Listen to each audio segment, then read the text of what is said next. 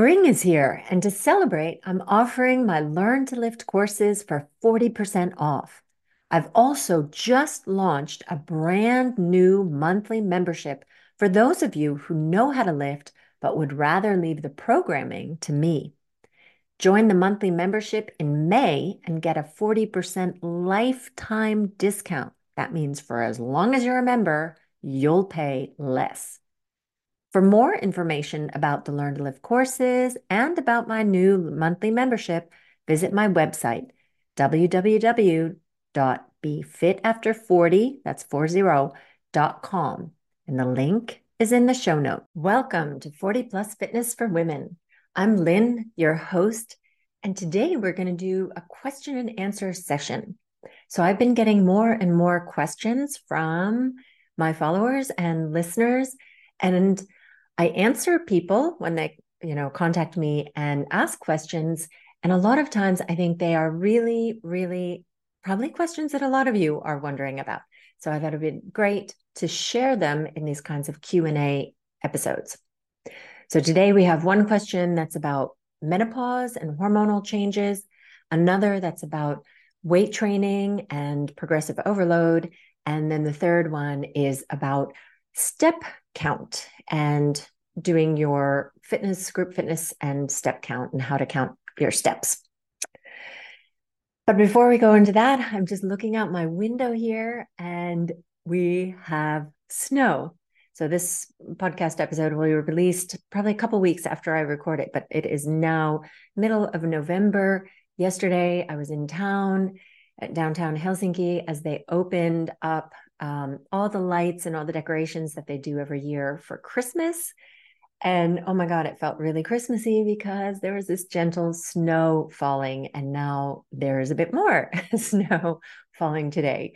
So I guess that is the end of my stair sprinting for at least a little while because they tend to get really slippery. They don't keep them, de-iced over the winter, but at least now until it maybe warms up later this year. Anyway, so on to the questions. So question number one was, can you explain what you mean by post-menopause? Is there no getting back to normal hormones like before menopause? And the hormones are gone at menopause and they stay gone, right? Yes. So this is a really good question. I think this is something that people get really confused also about the terminology. I will say that I did a podcast episode which goes through all the basics of menopause. It's episode number 37 called Menopause 101. So if you haven't heard that one yet, that's a good one to go back and listen to. But yes, so post-menopause is the time after you haven't had a period for a year.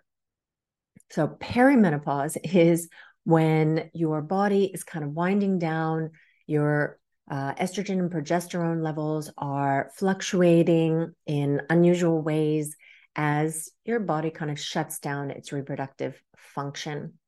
Then you hit menopause, which is actually one day on the calendar, and it is the day where you have not had a period in the previous 12 months.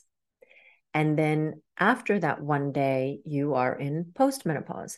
So you will spend, hopefully, if you live a nice long life, decades in postmenopause. And it is true that when you're in postmenopause, there is no getting back to the kinds of hormone levels that you had pre-menopause. So in your reproductive years before the perimenopause phase started. And so that perimenopause can take anywhere from 3 to even 10 years that you have this fluctuating hormone levels that can cause all kinds of symptoms.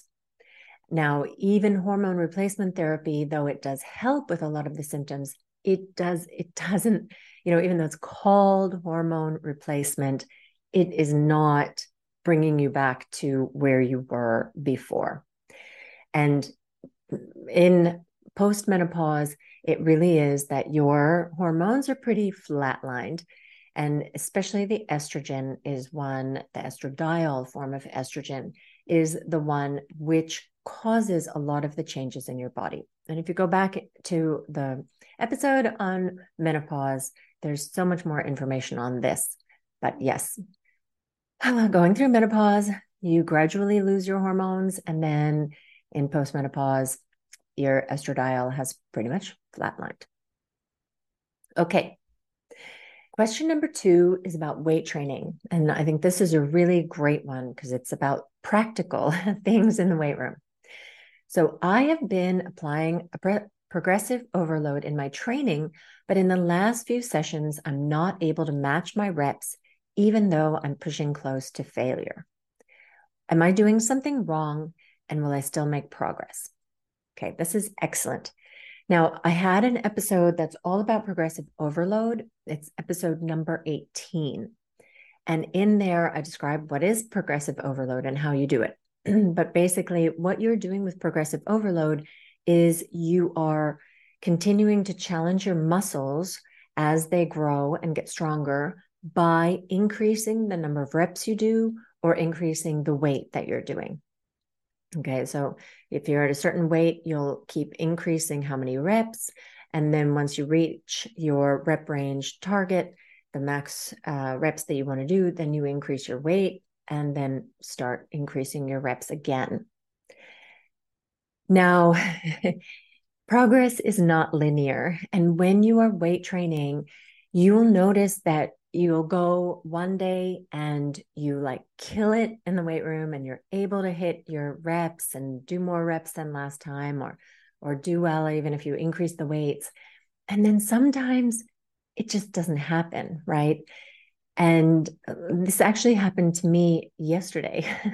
I was in the weight room and doing arms, and my target for my bicep curls was to get 9 reps. And actually, I only got 7. I mean, no matter how hard I tried to get the 8th, my arms just would not, I just couldn't raise the dumbbell. But I knew that I was getting, well, in that case, I was at failure. But I know that because I am working close to failure or to failure, that I am doing reps which stimulate the muscle.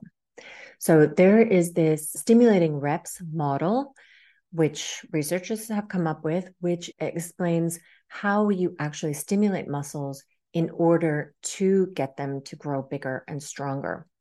And there they talk about it's really only those 5 reps before you hit failure, which are stimulating reps. And how do you know you're in that range of stimulating reps? Is that you have an involuntary slowdown of the rate of your rep. Now, if you're very new to this, you may not notice that, oh, okay, that slowed down a little bit. But when you get very close to failure, you will notice that, at least the last rep or 2 will be quite a bit slower. But it's these last reps when you're training to failure, these last 5, which actually cause the stimulus, which grows your muscles.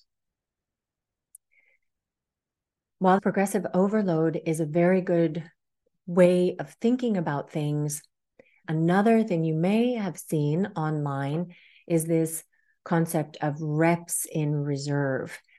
And that is talking about how close you are actually getting to that point of failure. Well, I guess I won't go into that in so much detail right here, but what I want to say is that as long as you are pushing your muscles to a point where they're close to failure, where you're seeing at least a little bit of that involuntary slowdown, then you are stimulating your muscles.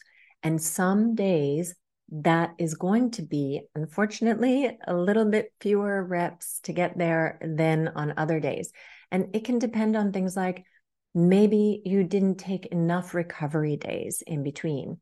So I noticed that if I go back like every other day, my session just is not as productive because my muscles haven't fully recovered. So for me, 2 days in between working the same muscle groups works better. And I have had clients who tell me they experience the exact same thing, that it really works better for them to take the 2 days off from working the same muscle groups again.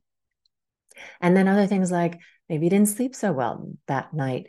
Maybe, maybe in the beginning of your session, you really pushed yourself on some exercise, and then that's affecting your ability to push yourself as hard or get the same kind of results as you're used to on a later exercise. So don't worry about that. Just push yourself, with good form, always with good form, but close to failure, and you'll be sure to stimulate your muscles to grow and get stronger. So question number 3 is about steps and how you should count them. So it is, how do I count steps? Should I be counting the steps that happen during my aerobics class towards my daily step count? Okay, so I guess there are varying opinions on this, but let me tell you how I think about this.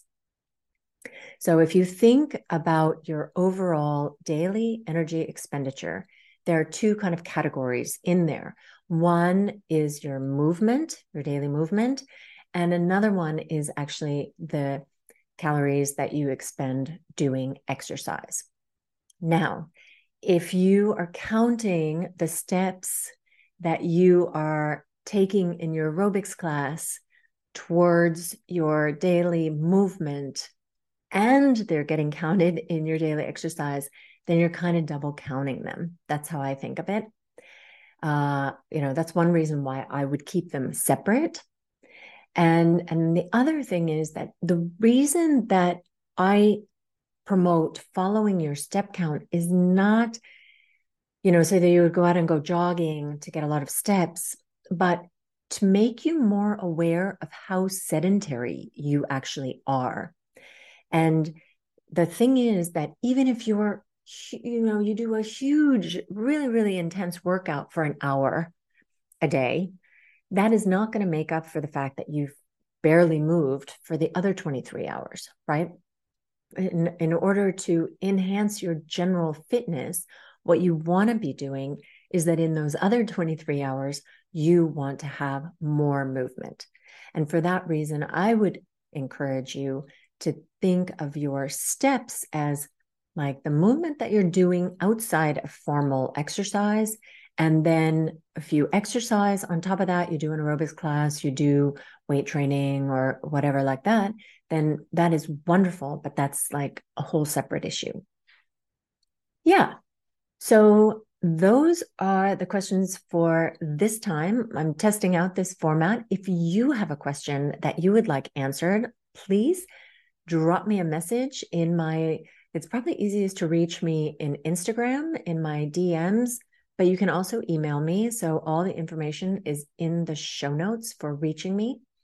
And I think I'm going to try to do one of these like every month or once every 2 months, because I think this is useful to kind of pull together practically the information that I've been sharing in these various podcasts.